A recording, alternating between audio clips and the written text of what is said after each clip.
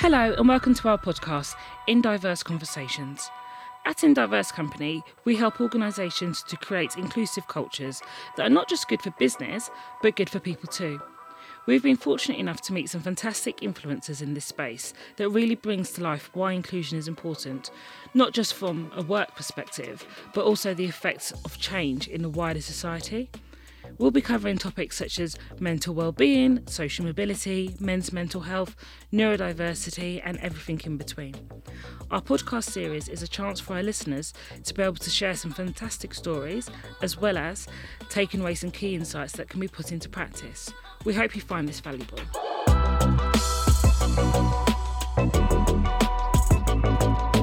Hi, so today I'm joined by Jane Evans, who is the founder of the Uninvisibility Project. Jane, thank you for joining us today. An absolute pleasure. Could you introduce yourself to the audience, please? My name's Jane Evans. I am probably one of the world's most successful female creatives. I've worked in advertising since 1982. But in 2015, I found myself completely unemployable and completely irrelevant to my industry.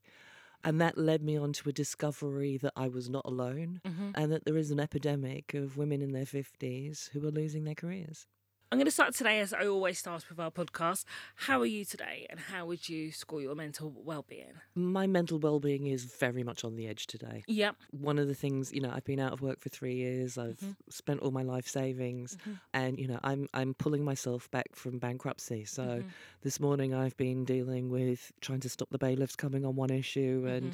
And even though that I know that I'm getting out of this, knowing what I'm doing as a project, I also know that I have to really experience this. So, it was like, I've felt this morning, I have spent the morning as a woman going into bankruptcy, dealing with councils and all of that stuff. And it's horrendous, terrifying, scary, and I've been in tears a couple of times this morning. Yeah. However, I've also had to, pull myself up by the bootstraps because I am actually starting to run a very successful startup. So I'm on the way out. So this afternoon, I've got to do a hell of a lot of chest beating. So, my life is quite schizophrenic at the moment. Yeah. In as much as, the reality is that, financially, I'm on the edge. Yeah.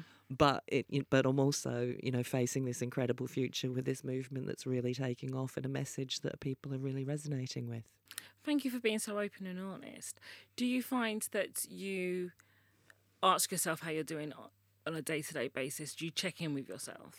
The way that I do it is I allow myself time to deal with it. So like Monday morning is my deal with the crap time of the week. So I always know that Monday mornings are going to be horrendous and emotional. But also, if anything happens outside of that the rest of the week, I don't deal with it again till next Monday morning. Right.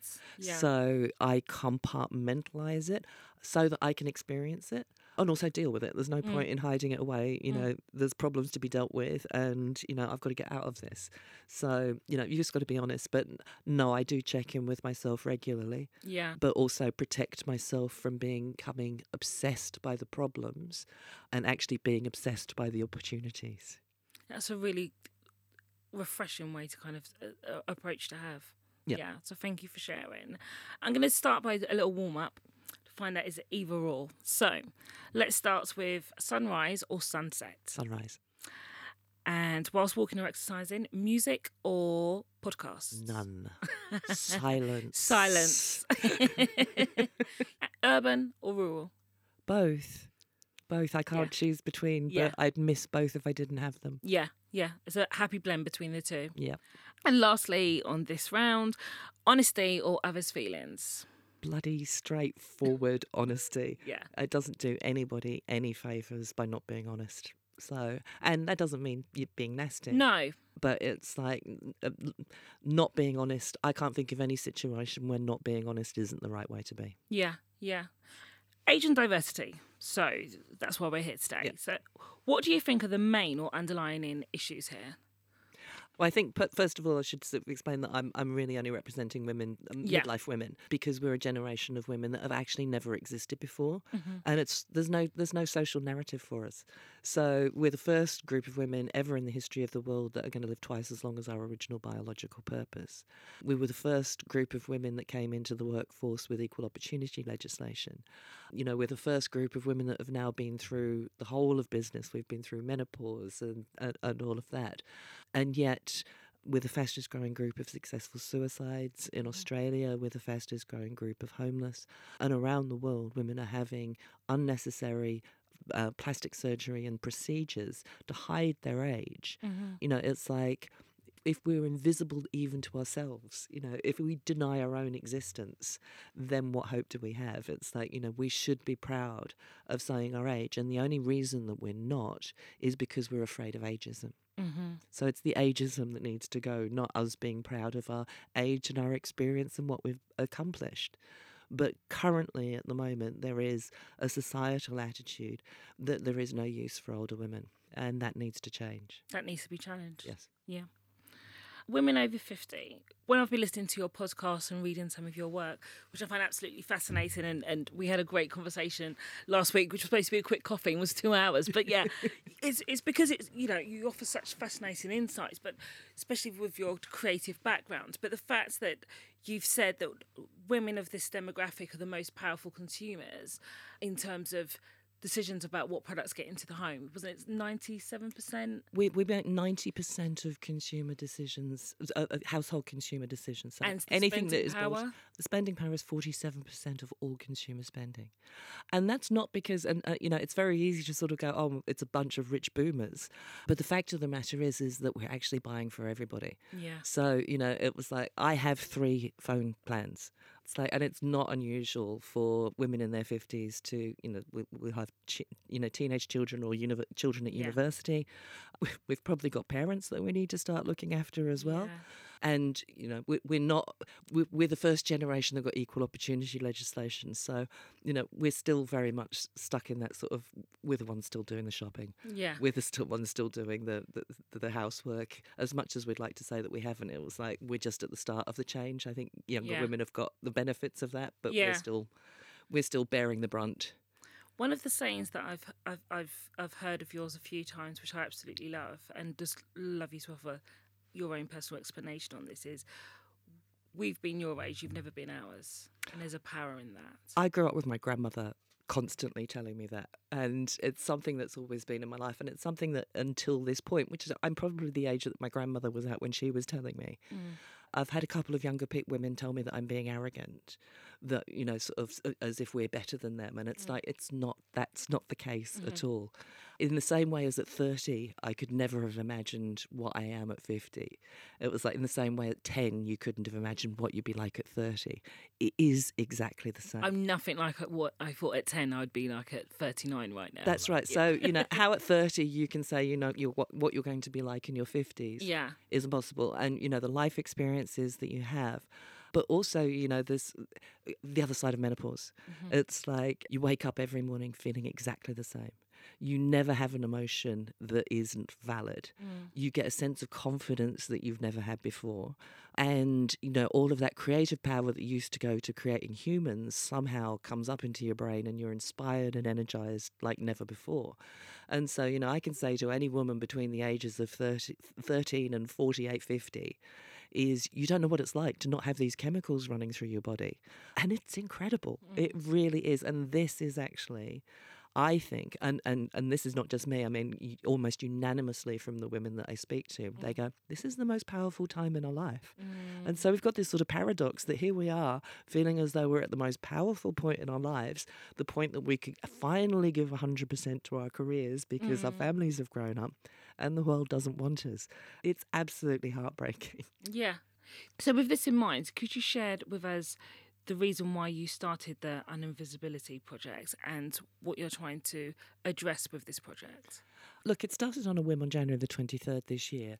I, after, you know, being completely ignored by my industry and absolutely having ageism in my face. It was like it was not covered or hidden at all. I was very much told I was not welcome in the industry. And I just was like, am I the only one? And knowing that women over 50 buy 47% of everything, I put out a tweet and said, are there actually any women over the age of 50 creating the ads in London? I think it was retweeted 64 times and I got 8 names. And since then, sort of, some of them were freelance. Of, the 4 I spoke to, 2 were working full time. We can't quite get the full figures because also there's a lot of women that won't admit to being over 50, but there is definitely less than 10 women over the age of 50 creating ads in London.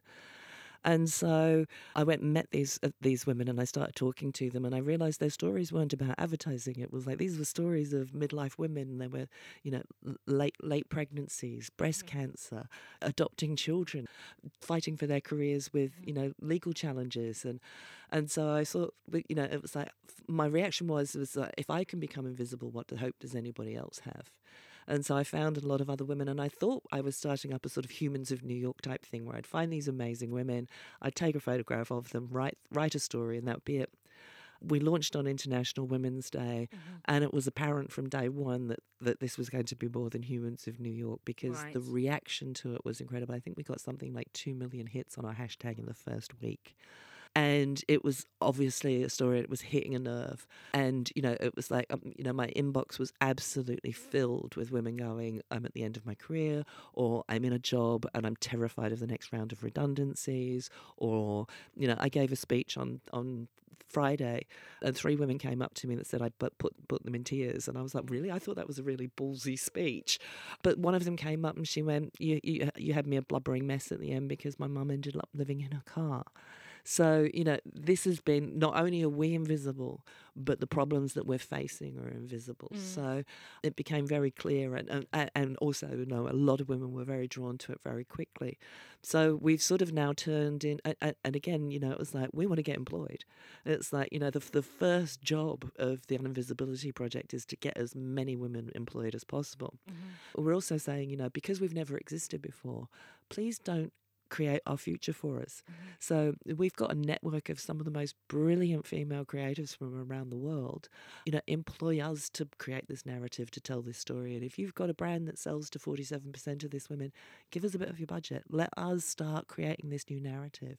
So, I'm doing speeches, I've written a book, we're actually going into companies to, just present the problems because, and again, it's one of those things that once people see it, they can't unsee it. And, it was like once people become aware of it, they really are, what can we do to take action on this? Because I think, a lot of people don't realise, when I do a speech, I sort of bring up Bohemian Rhapsody and I get everybody singing it. And then I say to them, so do you know what else happened on the day that became number 1? And there's absolute silence. And I go, that's the day we got equal opportunities legislation. And you can see, like, people are absolutely shocked that it's that modern and it's that recent and that this is the first group that came through. We fought for maternity leave. We fought for equal rights. We fought for anti-sexual harassment legislation, but we never had any of that. And so now we're in our 50s, we're suffering. We've got 31% of the pensions that men have if we've got a pension. 48% of us don't have a pension at all. And so if we do not work for the next 20 years, the country is going to be in dire straits because half of our female OAPs are going to be living in poverty. And that's something that none of us want. So, it's become, I sort of say we've been, our following on social media we haven't been recruiting a following, we've been recruiting an army. And, sort of there's our engagement is incredible. And sort of we know that we're onto a story that really needs to be told. And, a societal attitude that needs to change now because women are dying. Yeah, it's as simple as that. Yep. Yeah. One of the things that I kind of wanted to pick your brain about is job learning and artificial intelligence and kind of like the attitude that a certain generation can't get behind learning in a particular manner, and woe to the two should never meet. So you can't have technology and an older generation in the workplace because they're not going to be able to kind of understand what's going on. Or technology without soft skills is ridiculous. There is no such thing, in my mind, there is no such thing as a technology company. There are people. You are people creating products for people. So, the fact that you can sort of say that anybody born before 1965 doesn't know anything is ridiculous. First of all, we're tech ambidextrous. So we've actually known what life was like before tech, and we know what changes it makes. And I think that's actually something that's really important. But also the other thing is and this is one of the things I sort of say, is we've got to start valuing motherhood as a business skill. Because business is crying out for soft skills. And motherhood is the Ivy League of soft skills training. And so anybody can learn a program. Anybody can learn the new acronyms. And, most of the women of our generation have had a career, so they understand the career, they understand the job, they understand the industry. And so bringing them in to all they need to relearn are the hard skills. And what you'll gain from them in the soft skills is phenomenal. We've got to start looking at older women in a very different way.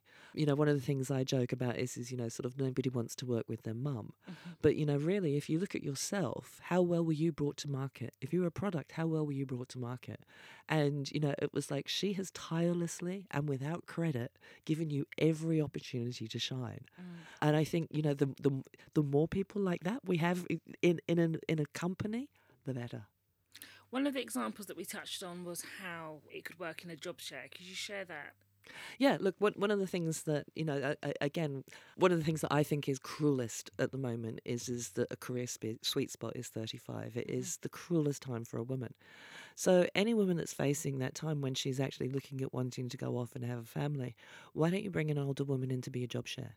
Bring her in 6 months before, train her up so she understands the business, then you go and have your baby, and then, when you come back, you've got somebody that can not only support you in business, but also can support you as a mother.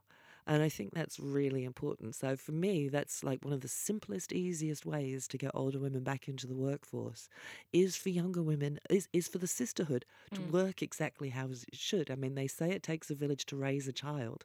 Well, in this day and age, part of the village's job is making sure that mum's secure in her career too. Yeah. So, we need to be starting to look at things differently. I think we need to be looking at the value of older women differently. And we need to be looking at how can we bring somebody like that back into the workforce and train them. So she might be weaker on the business skills, but much, much stronger on the soft skills. When the mother's actually needing the soft skills, there's actually going to be somebody there that's going to help her and support her through it. So it's just understanding everyone's uniqueness and their strengths and how that can be applied for the good of everybody within the organisation, really. Yeah. The way to solve things tends to be quite simplistic rather than it being really complex, and just take a different view, like having a conversation about how can this work? We've always done this. Let's take a different approach. Let's have a conversation with someone with a different insight.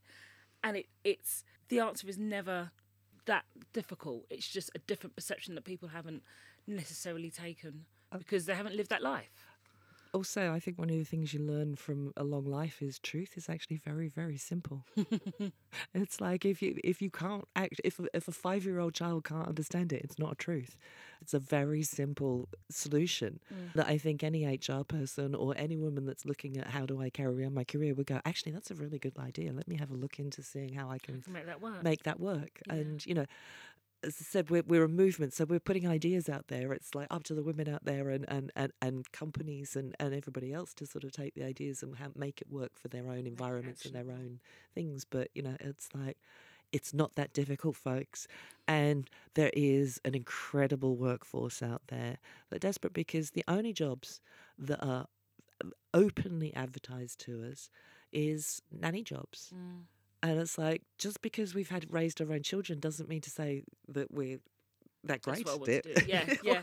Or that fulfills you. Or that fulfills me. It's like, and again, sort of the algorithm is pretty much what you did last is what you're going to do next. Yeah. Which is really sad for us that broke out to create careers. Yeah. That all of a sudden we find at the end of our careers, oh, hold on a minute, we have to be carers and homemakers. Yeah. Wasn't that what we fought against? Yeah. It's changing the narrative, isn't it? Yeah.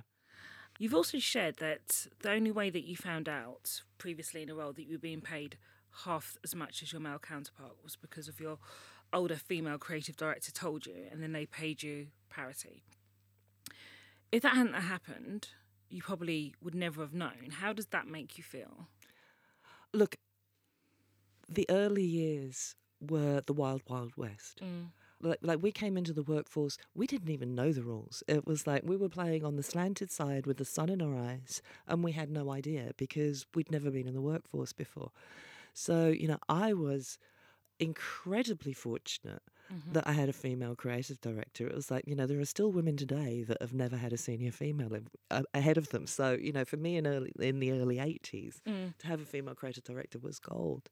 But, she basically recognised that we weren't being paid what the boys were and doubled our salaries immediately. She was like, this isn't fair. It's equal pay for equal work. You're now on this salary. Now, when she was fired and we lost that job and new creative directors came in, then we go back out into the workforce. And, of course, we're now earning twice as much as the girls' wage. So... And, we'd both bought a house. It was like we couldn't go back to half. We couldn't go back to half. Yeah. But, without a female creative director, no, this was what a girl was worth versus this was what a boy was worth.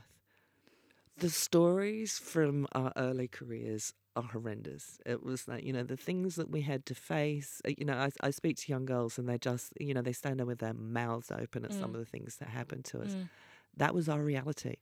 And it was like, and the thing was that you could not say that you were a feminist. You couldn't move up against it. You just had to sort of wriggle your way through it and navigate your way through it. And as you got more senior, you got a bit more strength. And as you got a bit more senior, you got a bit more strength. Until you get to 50 and you get to you couldn't give a fuckery. And now it's like, nothing stands in your way. Yeah. We had to protect our careers. It was like, if you came out as a feminist, you were a lesbian or a hairy-legged feminist. It was like, you were seen as the enemy. And, you can understand, when you've also lived through it, you can understand it. It was like, Margaret Thatcher came in as the Prime Minister. I mean, she was one ball-breaking bitch. And, all the guys thought that we were all going to be like her. They all thought that we were coming in to, take their jobs and ruin everything. I mean, I actually had a client tell me that we were the bitches that ruined everything. So, and that was 2 years ago. So, we were not welcome. It was like we were there by law, but, we weren't wanted there. And, it was like we couldn't go in there. We sort of had to tug our forelock a bit to sort of say, thanks for being here. It's great to be here and sort of maneuver our way around. And now we've actually, it was like there weren't that many of us because like when Equal Opportunity came in, I was 13. I was just about to take my options.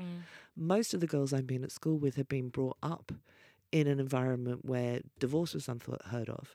They would go and take a job as a nurse or a teacher or whatever, then they'd find Mr. Right, and then they'd be married and they'd be secure for the rest of their lives. And us at 13, there were a few of us that all of a sudden went, what? There's more options? Hold on a minute, there's a whole world, we can do anything. So there weren't that many of us in the first generation, but following us was, a floodgate, followed by a floodgate. And so, so we were the point of the ship, just sort of like darting through, but it's the mass behind that has actually made the change. And we've just got to continue the sisterhood works. The sisterhood works. Yeah. But one of the things I always say is we came in to smash the patriarchy. And when I say the patriarchy, I do not mean men versus women in any way, shape or form. The patriarchy is a system that is designed for men by men to benefit men. And so, it was like we came in to change that, and I think one of the things that they did was that they made us in competition with each other. I think that's one of the greatest tricks of the patriarchy, was making female competition.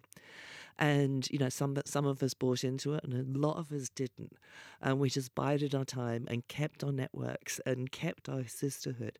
And so now it's incredibly powerful. As somebody that's been a career woman for 30 years, it doesn't take long to crack into the network of the other women that have been here for 30 years that are at the top and powerful, and like, what can we do to change? Meanwhile, there's this whole movement behind us of all these women that have, it was like, again, the woman that cried at the end of the speech the other day was like, oh, I can't believe we've been so bad to our sisters. It was like, you gave so much for us and we haven't even noticed that you've disappeared. And so, again, I think if we can bring together the sisterhood and for all of us to be there to help each other. And when I say the sisterhood, I don't mean that as a male, as a female thing either. Yeah. There are as many men that are in the sisterhood men as as women. allies. Yeah. Collaboration. I use that word so much in what I do every day, but it's so important. Collaboration and teamwork. on a bigger sense of just your day-to-day team. But one of the things that we have in our company is we don't do diversity and inclusion. It's like, I really genuinely believe in representation and collaboration. And so especially since we're building something, so there's nothing to come into, so there's nothing to be included in. It's like we're actually building something, and we're not going to build that without representation and voices of, because we all have different experiences. As a woman of colour, you're going to have a majorly different experience. Funnily enough, not so bad hitting ageism because black don't crack. And a lot of you don't even have to admit to how old you are because there's just, nobody would have a clue. No one ever believes me when I say my age. Yeah, So. No, they wouldn't have a clue. I mean, in fact, there's one woman in London that's incredibly successful and very, very groovy. And she's like, don't you dare tell anybody that I'm over 50. So we might not get the age thing, but there's still other challenges that, yeah. Look, it was like, and again, it was like, before, I'm writing a book at the moment, whenever I do a blog, my best friend is a woman of colour. And there is nothing that I say publicly that goes out without, I'll be ringing up, Carol, I need a Carol check. Yeah. Is this all right? Can I say that? Am I going to upset Black Twitter? But more importantly, is this what you want to say? Yeah. Because, again, I'm being a voice for a lot of people. So the women that we feature on the Visibility Project, half of them are not working and 3 are facing bankruptcy. Now, all of those that are struggling are like, Jane, thank you so much, because we are out there pretending that we're doing brilliantly. We're out there with our brave faces on there going, yeah, I'm working, I'm doing great. And so for you to actually be able to say that we're not anonymously and to actually let the world know there's a problem, because if we say that there's a problem, then we're gone. So, it's like there's great power in having somebody else being that voice for you. So, it's something that we take very seriously. Yeah. That we need all voices in there. Yeah. It's, I feel like there's this, when you have a conversation and you realise you're not alone, that's always positive. And B, having that ability to not face stuff by yourself. I think the worst thing about invisibility is that you do think it is just you. I mean, and that's why I started it, because I really genuinely thought it was me. Yeah. And I thought, I've lost confidence. Maybe I am out of touch. Maybe my work is rubbish. Maybe my achievements are too long ago. So I actually started believing society's view of me. And so, and again, I'm a confident woman. It's like, and I've been a very successful woman. So, if it can hit me that badly, it was like, again, I get emails, 2 or 3 a week from women that go, I thought it was just me. Yeah. And a lot of women go, I didn't think I was good enough, which is the sign of an abused woman. It was like, we do actually, actually hearing some of these women is very similar to to a woman's reaction to abuse. Oh, it must be my fault. What have I done? They take it on board. It's just me. Nobody else is experiencing this.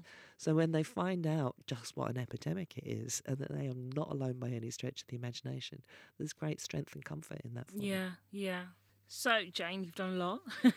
One of those was starting your own agencies. And at the time you said you were told you'd never get a creative director position again. And you also felt that you couldn't do your role and be a mum. Can you share what it was like to set up your own thing? Look, I didn't want to do it. I was a regional creative director at J. Walter Thompson, had a great job, was really loving it. But I had the urge to breed. It was like there was no way I was leaving this planet without having 1 or 2 kids. And, of course, it hit at the 35 mark that my career's absolutely at its peak at the time. But also, it was like my daughter the other day said to me, she said, would you like to start your career, if you started, would you prefer to start your career now or when you did? And I'm like, oh my goodness, now. And she's like, why? I said, if I was as talented as I was then, having people that actually encouraged me and wanted me to succeed, I would absolutely love it, because throughout my career it was like, no, you haven't won enough awards. So I go off and win a whole heap of awards. It's like, okay, we haven't shown leadership, so I go and run like the ad school. It was like everything, there was always a reason why I couldn't be creative director. And it actually got to the point where it was like we had done everything to be a creative director. There was no way that anybody could say you're not good enough. So basically it ended up with the leading headhunter in town saying the boys have decided there will never be a female creative director in Sydney. So forget it. And I was like, no, I was my ambition was to be a creative director by the time I was 35.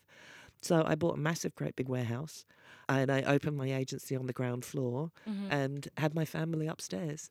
And, I took 3 days off maternity leave. It was like, my children were sitting by my desk. Yeah. I didn't stop, and I built a very, very, very successful business while giving birth to children. But it was way too much. Yeah.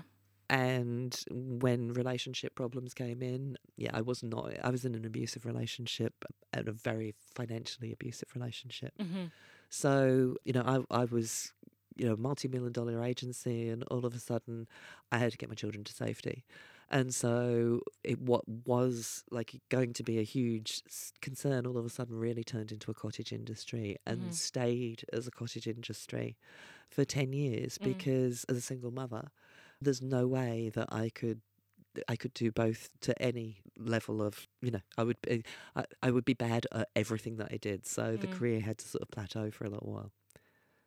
What would your advice be to women now that are feeling like, I don't know if I can do both. I don't know if I can be a successful business owner, running my own organisation, and a mum?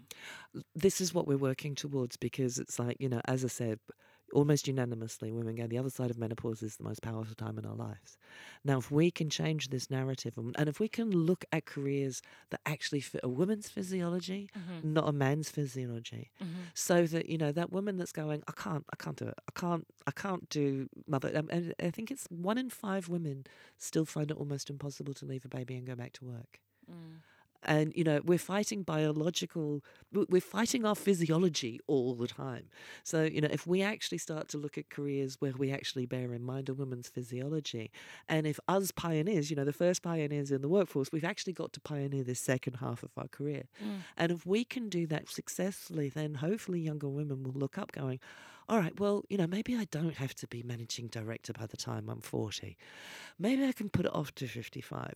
Because, again, we were all brought up thinking we were going to be retired at 55. Nobody's retiring at 55 anymore unless they've made an absolute squillion. We're all going to be working till 70. And actually with our life expectancies, I joke that I've been middle-aged since I was 35.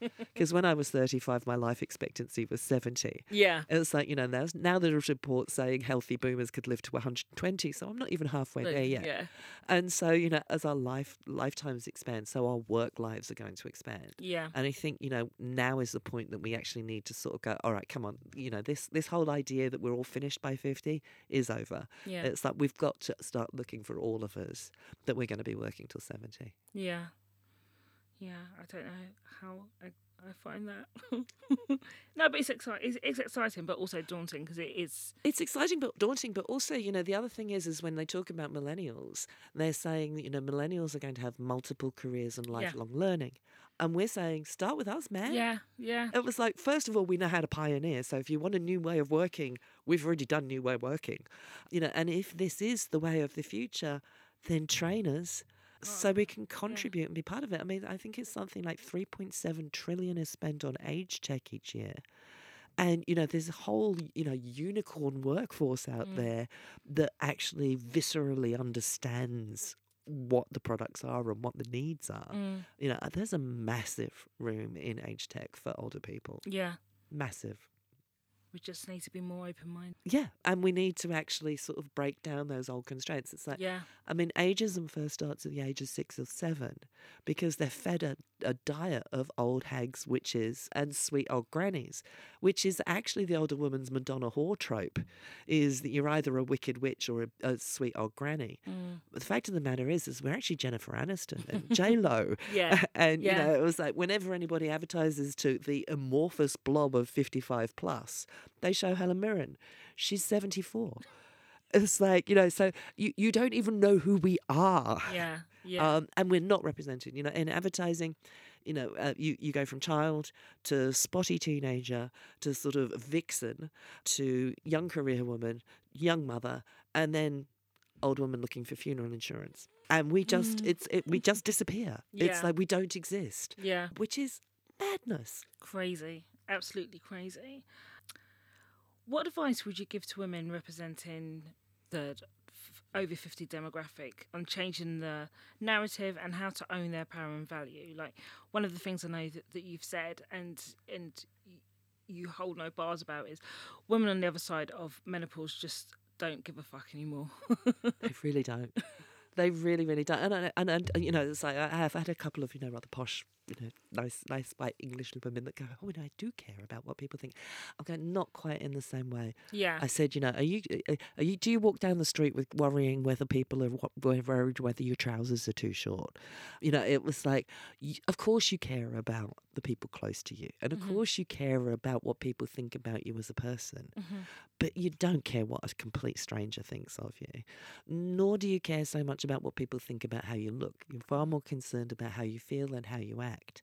So, you know, I would be saying to women of this age, actually use some of that confidence and use some of that insouciance to actually start being visible and going, I'm great, I'm fantastic, look at what I'm doing. And I think, you know, again, when society sort of disappears, as a lot of women sort of go, oh, well, nobody cares about us, I'm just going to disappear.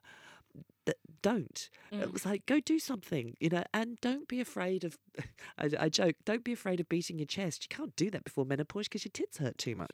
You know, it was like, now they don't. Go out there and say how great you are and what you can do. And also, you know, use this new energy of, I've got half a life to live. What am I going to do with that second half of my life? Yeah, that's really inspiring. And I think that what I'd love to know from you, Jane, is what's the most important thing you've learned in your life? There's a lot of things I've learned in my life. It's a bit, you know, the one thing that I think most people, that I think took me a long time to learn was I am nowhere near in control. That I can do the best. I can have a dream. I can work towards it. I can do the best, but somehow there's another force at work, and sometimes you can reach rock bottom, and the best is yet to come. And sometimes you can think that something is a complete and utter disaster, and your life is over, and then something more amazing comes along. So, you know, it's like, I think the thing is you don't control the universe. It's like, you control your life, you can control your dreams, and for me, it's like, do the best to get to where you want to be. Yeah. But if you don't get there, there's somewhere else you're meant to be.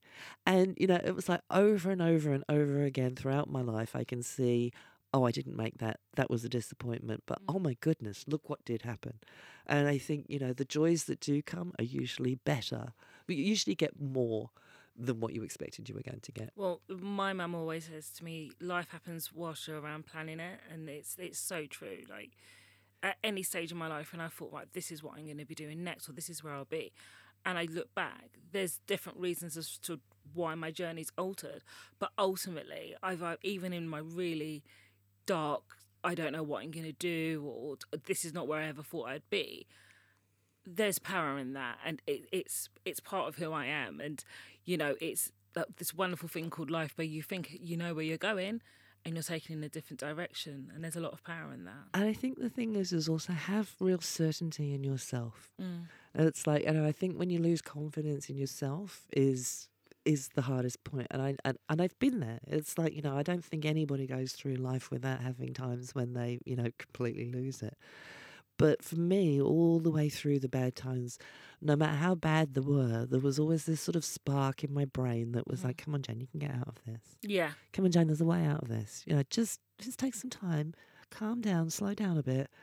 There's something in here. You know, it was like, I mean, I ended up at the food bank a couple of years ago because a client went broke on me 1 month, and it was like, what do we do? Yeah. It's like, you know, I was supposed to get some money in. It didn't come in. I ended up at the food bank, and I was like, how did I get here? You know, it was like, what? Whoa. And then I looked around, and it was like, first of all, I realised I was the only woman in there with a full set of teeth. And the other thing was that I realised that I was the only one that was going to be able to get out. Yeah. And so for me, it was like, okay, so why did the universe plonk me in the middle of this story? And it was like, okay, so I'm not going to be a victim here. This is not the end for me. This is not where I end up. But I'm damn well going to make sure that as few women as possible end up here as they can. So, you know, what was horrific and embarrassing and mortifying and, you know, emotional and dreadful actually spurred me to actually really understand just how much women are suffering. Yeah. If you could have a billboard with anything on it, what would it be and why? Oh, look, I don't actually know how to answer this question because this is what I do for a living. Yeah. And it was like, I would say the greatest, amazing, anti-aging billboard that wins every award, every award on the planet. What there is at the moment, I'm waiting for the brief, clients. Seriously. Send it this way. Send the brief this way, and that's what I want on Jane the billboard. and her team will work their magic. That's right. Yeah. What's your best tip for making the world a better place? Be empathetic. Listen to other people and put yourself in their shoes. Yeah. Really try and understand where they're coming from. A lot of people that attack are hurting. Mm-hmm. A lot of people that seem to be doing strange things are probably going through strange things. So I think always never judge the world in your experience because other people are experiencing it differently. So always be open and aware to what other people are experiencing. Thank you. What book or film would you recommend to people and why? Book or film? Can I add a TV series? Well, why not? Okay, so at the moment, I think it is really essential. There are two things that people watch.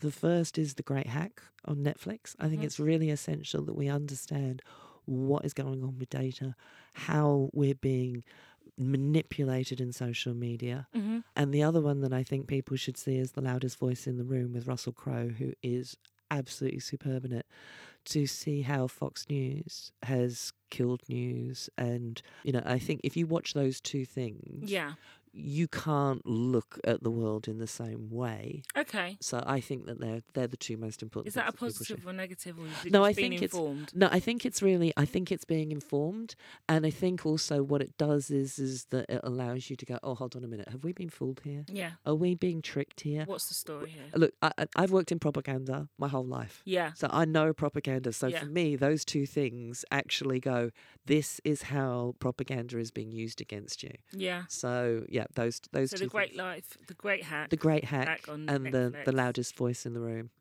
How would your daughter describe your job?